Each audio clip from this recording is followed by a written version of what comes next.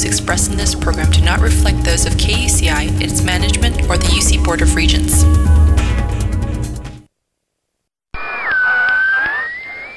You're listening to KUCI 88.9 FM, Irvine, playing underground music since 1969. Follow us on Twitter at KUCI FM or like us on Facebook at facebook.com/KUCI 88.9. This way, you can be the first to know when we will be giving away tickets to your favorite concerts, festivals, and events.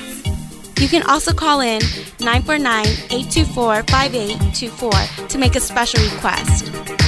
KUCI, a community supporting the artistic creativity of all.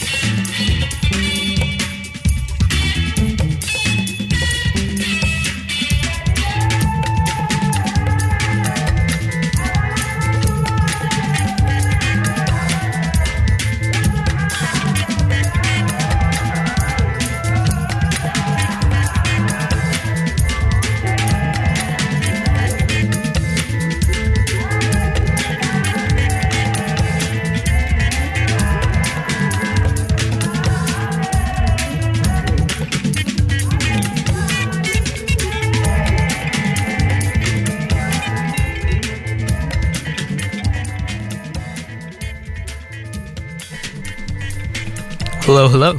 You are listening to KUCI 88.9 FM in Irvine.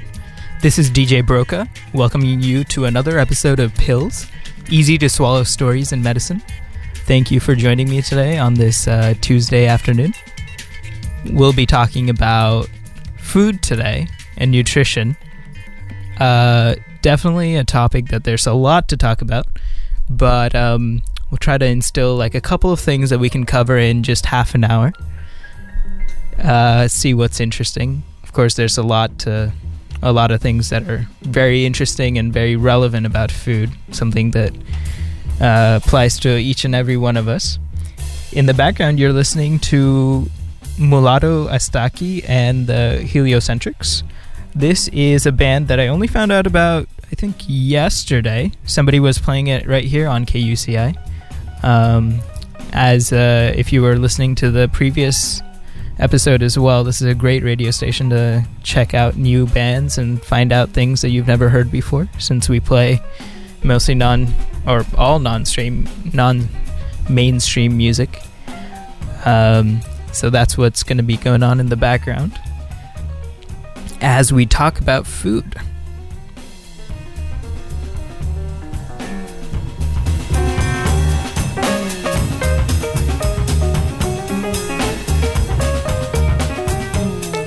So I want to make this episode about food and nutrition, but what I don't want to do is really tell you how to eat. I think there's enough sources online or, from people you talk to and whatnot who tell you, oh, you should be eating this or that, and there's fads all the time.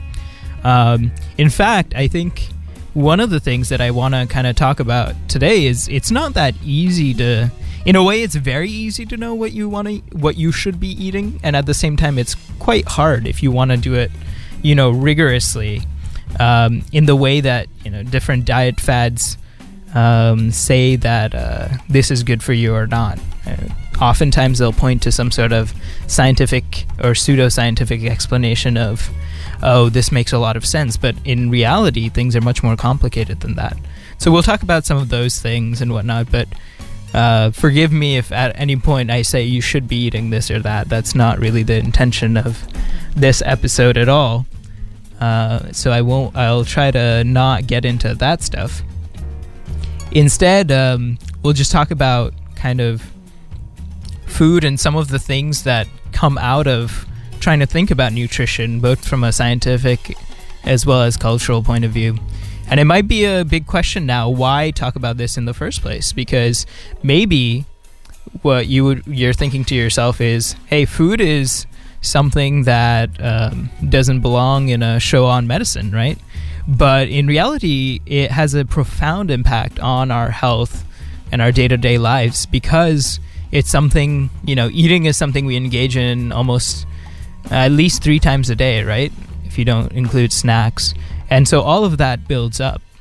And although it's not like a drug or a pill, something that you'll take once and that's it, that's going to have a huge effect on you at once. Unless you're, eating uncooked meat and that makes you sick, then it can have a really profound effect on you at once as well. But in general, food, you don't see the effects of it immediately. But that's not to say it doesn't have any, right? Because we eat so many times per day and we eat every day of our living lives, that really all adds up. And that makes sense, because a lot of the health problems that we deal with and we see in clinics day to day are things that don't come from a sudden illness. It's not like a sudden bacteria attacked you and you're sick suddenly. Most of the time, a lot of the health conditions come because, something's been building up in you for a long time. For example, years before that heart attack happens, your vessels have been getting filled with gunk and cholesterol and other things that are wearing away at you. And so it's not really like an immediate effect. And this correlates well with kind of the trajectory of food itself as well. Something that's long building. And so what would you want for this kind of thing? You would want to have an idea about kind of some way of looking at food or some way of appreciating it such that you can maintain and keep eating things that keep you healthy, rather than a one-stop, eat this and then you'll be fine. And really, that's one of the ways to look at it. And so I think anytime people say, oh, if you eat this, you'll be healthy, that's already a warning sign that that's probably not accurate.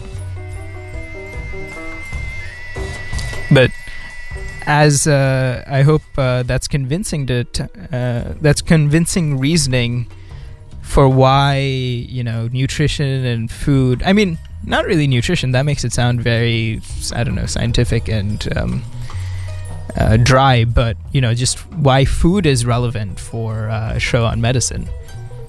And so we'll talk about it. What I realized recently from taking or listening to a couple of lectures from experts in this subject, dietitians and physicians who counsel patients about this every day, is that there is a lot of stuff we actually don't know. There's a lot of factors and a lot of things that go into the things that we eat, and a lot of ways our bodies react that we're still finding out about. So it's an ever-changing science that we're grappling with. But there are patterns and things like that we can easily notice if we stop to, do a study of some sort. So one of the biggest examples of how food can impact health comes from people who've looked at things like the Mediterranean diet, which you may have heard about. And this is a diet that, consists mostly of things like fruits and nuts, vegetables, very little meat or dairy, just maybe because those things were not as available in areas around the Mediterranean. But there was a good amount of fish because people used to fish in that sea. And so, you got this dietary pattern that a lot of people in these countries have.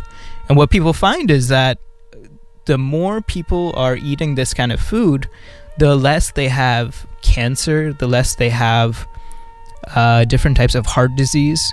A lot of these things that are really that kill us nowadays in the modern age, they seem to have less of. And that's been shown study after study. And people are, queuing into, what is it about these foods that might be so good for you? Now, that might be enough to say, that's the diet that everybody should be on. But there's definitely quite a few reasons to caution about that. It's not like a one-size-fits-all kind of thing. In fact, there's probably a lot of factors that go into, whether or not you should or even do eat one thing or another. And so that's some of the things that I'm really interested in, because that makes it such a complex system, right? You don't just eat things because, they prevent heart disease or cancer. A lot more goes into it. So let's get into some of those things. So why is, first of all, the Mediterranean diet not a fail-safe for, that's the thing that everyone should be eating?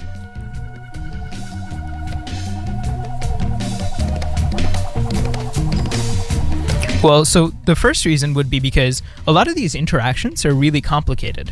It's not like you have, the nutrients that go into your body because you dig into it, your plate, and you eat them. It's not like we process them the same way. Our bodies are different, and so that makes a big difference in how the, vitamins or how the fats and proteins that are coming into our system are even processed. So to give you a good example of this, we're finding out more and more about all the microbes that are inside our guts. So inside the small intestines and large intestines, we have, millions of species. Maybe millions is wrong. It could be even billions. I mean, what I know is we have more bacteria there than we have cells in the human body. And these things have a huge impact in what we're able to process, what kind of nutrients we actually absorb into our system, whereas which ones we leave to be excreted out. And so it's just possible that if you start on a Mediterranean diet, you won't have the same health benefits as somebody else because you don't have, say, the gut for it. You don't have the bacteria that are processing things in the way that somebody who's like a native to a Greek island has. And so you're not going to be it's not going to help you as beneficially as somebody who's there. Moreover, you might just not have a palate for it. So for example, you have to, if you embark on this challenge of you're going to eat more of Mediterranean type foods, you may or may not succeed. And, if you really don't like the taste of it, you're more likely to quit at some preliminary point. And if that happens, well, then all that effort and all the Costco-sized, jars of almonds and whatever else you bought are down the drain. And so, you have to actually like the food that you're eating in order to keep going. Of course, if the food that you like to eat is super high in fat and whatnot, then maybe there's room for some adjustment. But, it has to go both ways. There's this interaction here. And another thing that we don't really think about necessarily is food might not even be available. So we take it for granted now that, you can walk into a grocery store in a city like Irvine and pretty much find food from all sorts of cultures and whatnot. But there's parts of the country where that's not possible, and certainly in other countries that's the case. And so there's an availability issue for many. And there's even, issues that come up socially in terms of your interaction with food. So take, for example, places that of lower socioeconomic areas where people just aren't making that much income. You develop these things that are called a food desert. So while there is food, so while people are able to buy calories to sufficiently carry on day to day, the things that are actually very cheap and affordable for these people are the most unhealthy things. The potato chips or fries or things like that. And not only are they the affordable things, but they're often at a lower price just to make them more enticing. And so you'll get these places that are total food deserts as a result of this effect. And you can't really, even though you have food around, you can't make use of it, or the distribution of it is such that you're not getting it to the people in a fair way. So all those factors are important to keep in mind when we're considering, the complex interactions and why you can't just, start eating one particular way or another. There's a lot of momentum, a lot of inertia from where you're starting off. And you have to consider, okay, what can I tweak within this? What can be changed in order to, get myself to a better optimal? Like, say, I'm noticing I'm eating way too many, I don't know, like blueberries. Like, I'm eating so many blueberries that my skin is turning blue. Then, given that condition, then you can go and make the subtle changes that need to be for your particular situation. But it's very hard to sign up for like a diet that's totally exotic and foreign and expect that it's going to, have the same health benefits for you as it does with, some endemic population that eats that stuff. Another big point that comes out of looking at all this nutrition information is that, as you can see with any diet fad that, claims, okay, this is scientifically proven to cut down on fat or whatnot, while that might be true, the thing to keep in mind, in the back of your mind, is that the science is often super incomplete. And that's not really true specifically only for nutrition. That's just a general truth. I mean, science is always, something in progress. We're finding out more and more about things each time.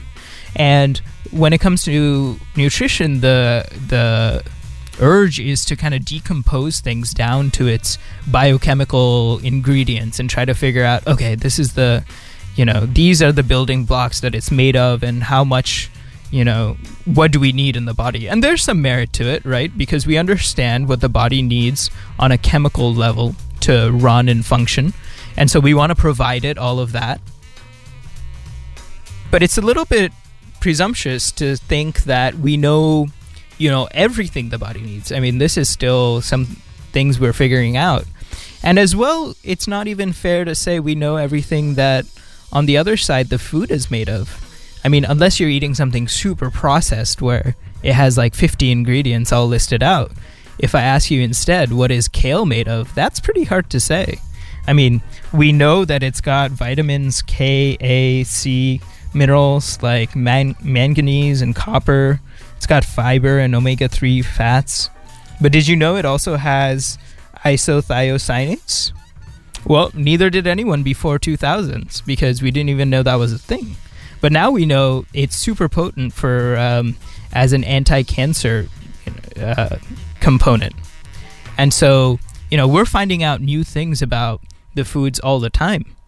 And it's a little bit unfair to say, the science is directing you to eat because it has this one component, because we don't even know all the things it has in it. This might be one of those cases where really culture guides you, because it's, rather than kind of doing experiment by experiment, we've figured out over hundreds of years and many, many generations, okay, this kind of works. this combination of foods seems to keep us healthy and happy and whatnot. And so that's a great thing to resort to when trying to make your food decisions. It doesn't always work, but it's one option.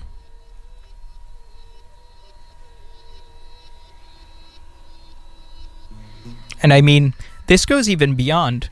Sometimes the science reveals in the food things that are of great concern to us, and it's not really always clear whether or not that concern is warranted. So, for example, let's take pesticides. We're often really worried that the food that we eat is covered in pesticides and might be, causing us terrible damage and might damage our kids or children and other susceptible people. But it's not very clear really the full impact of these things. So for example, there's things that publish, okay, of these foods, these are the ones that keep the pesticides even after you wash them. And then these are foods that wash the pesticides right off. So immediately looking at that chart, you might think, okay, I should buy organic products that say that they're pesticide free if I think that food is not going to be, if I think the pesticides aren't going to be it's not going to be possible to wash the pesticides off. But what's kind of omitted from all this analysis is, is that level of pesticide even something of concern? And it might not be, because it might be that there's so little of it that the body can very much handle it. I mean, we better believe that the body, after, so many years of, evolution, can handle some amount of damage and pesticides and any other toxins that you throw at it. We're more resilient than that. But, if all you hear is, okay, strawberries kind of just soak up pesticides, then that might induce in you some sort of fear and avoidance of that fruit, which is a shame. You shouldn't avoid strawberries.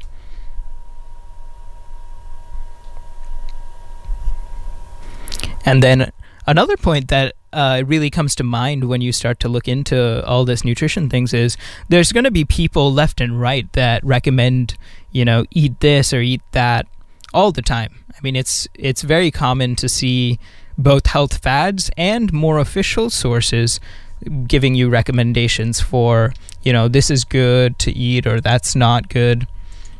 And the thing to keep in mind is that oftentimes these recommendations come from potentially biased sources. And I think this is most clear when it's an advertisement for some sort of food or some sort of diet or something like that. But it's a little bit more subtle and harder to appreciate when it comes from, say, a government organization. So to give you an example of that, let's consider the USDA, which publishes a dietary guideline every year. And so when the 2016 one came out, they made all sorts of recommendations, but they said things like, limit your sugar intake. But what they didn't say, but is well known among a lot of dietitians, is the main way a lot of people consume too much sugars is because they drink like soda or they drink juice that's just chock full of the sugars that you should avoid. And so the guidelines did not go so far as to specifically say cut back on those and only drink this much of it. Nor did they say that, processed meats can be potentially carcinogenic, which is something that people are more and more doing more and more research on, but there are some studies to suggest so. And so the dietary guidelines suggest, try these other kinds of sources of protein, but they go short of saying, maybe potentially avoid this. And some people have really taken a fault to it because apparently when the scientific advisory committee was asked to come up with these guidelines, they had wanted some more strict guidelines and more direct rules or suggestions for the consumer, but these were kind of struck down in the process. And there's this great quote by this guy, Walter Willett, who's an epidemiology professor at Harvard, who says, "Clearly these guidelines bear the hoofprints of the Cattlemen's Association and the sticky fingers of Big Soda. They fail to represent the best available scientific evidence and are a disservice to the American public. I thought that quote was great. The sticky fingerprints of big soda are watching over us, you know. But it's important to keep in mind that there are many vested interests in each of these food sources that tell you, okay, you know, we need to protect assets in this way or that way. And so we want to make sure the guidelines aren't too damning. There's other more subtle ways that this comes out as well. So for example, you know, at some point in, I think, the 80s, there were studies that said saturated fats are causing cardiovascular disease. And so at that point, consumers started to look around for something else.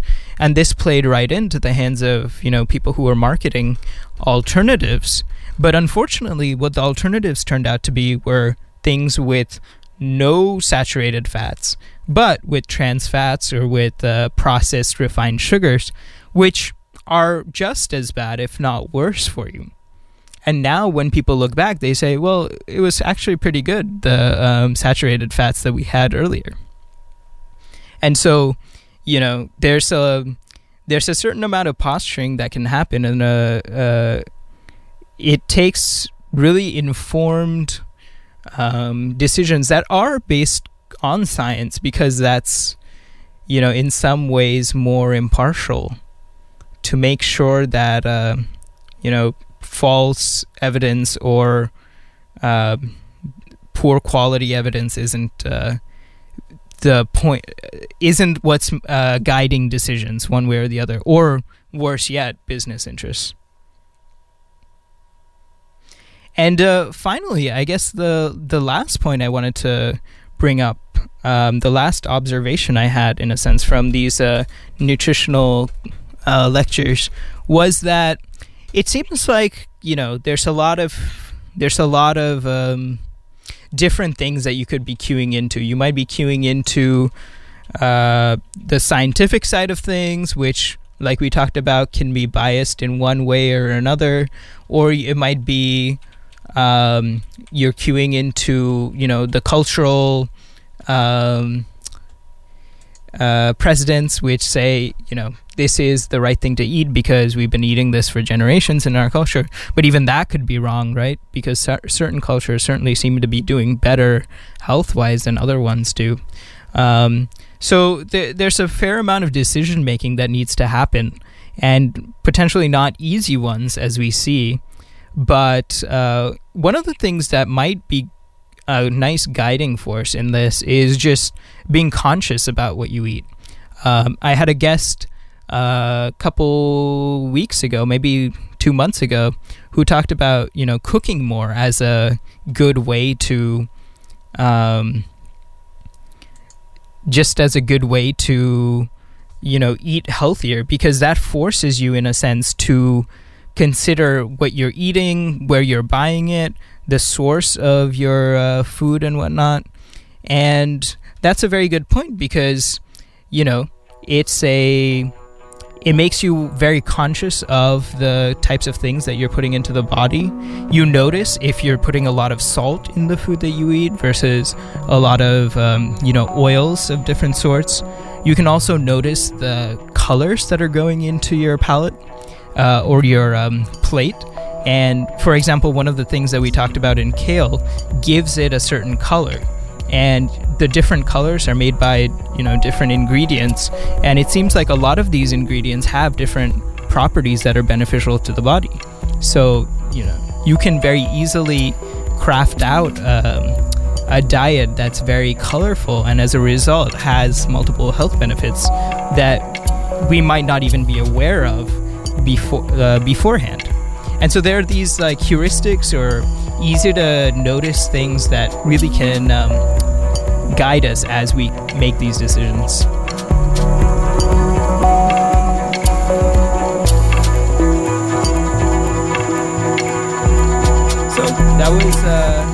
that was it. Some thinking points about nutrition and food. I hope you found it somewhat interesting. If you're interested, there's of course many resources online to learn more about this.